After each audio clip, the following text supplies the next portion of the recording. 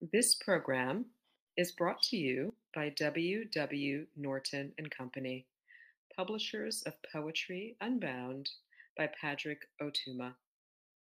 Now in paperback and featuring immersive reflections on 50 powerful poems.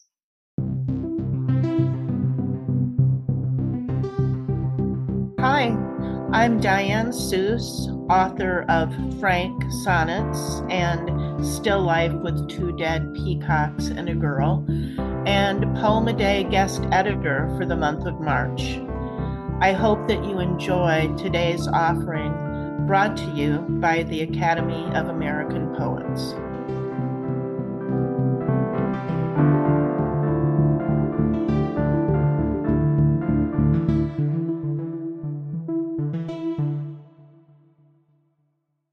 This is Lisa Olstein reading Horse. I became his horse, meaning for a minute there I looked promising, like a winner might. Just maybe he could drive me someplace special, someplace he wanted to go, or I was already there, or if not quite, closer than he was just then, and so valuable or vaultable. Either way, hurry up and neigh. Horse inhabits a moment of metaphorical thinking, not metaphor as embellishment to thought, but as means of knowing. The sudden realization that I was being used by someone registered as feeling like a horse being ridden, while maintaining a watchfulness about this circumstance and rider, as horses do.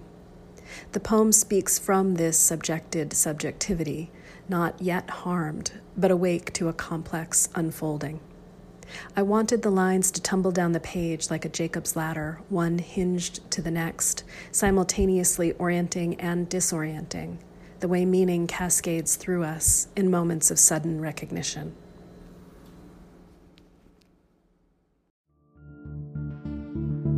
Poem a Day is the original daily poetry series featuring new poems by today's poets.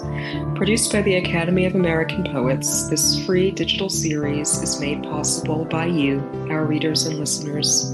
Learn more about Poem a Day and, if you can, please consider supporting this work by visiting poets.org/give.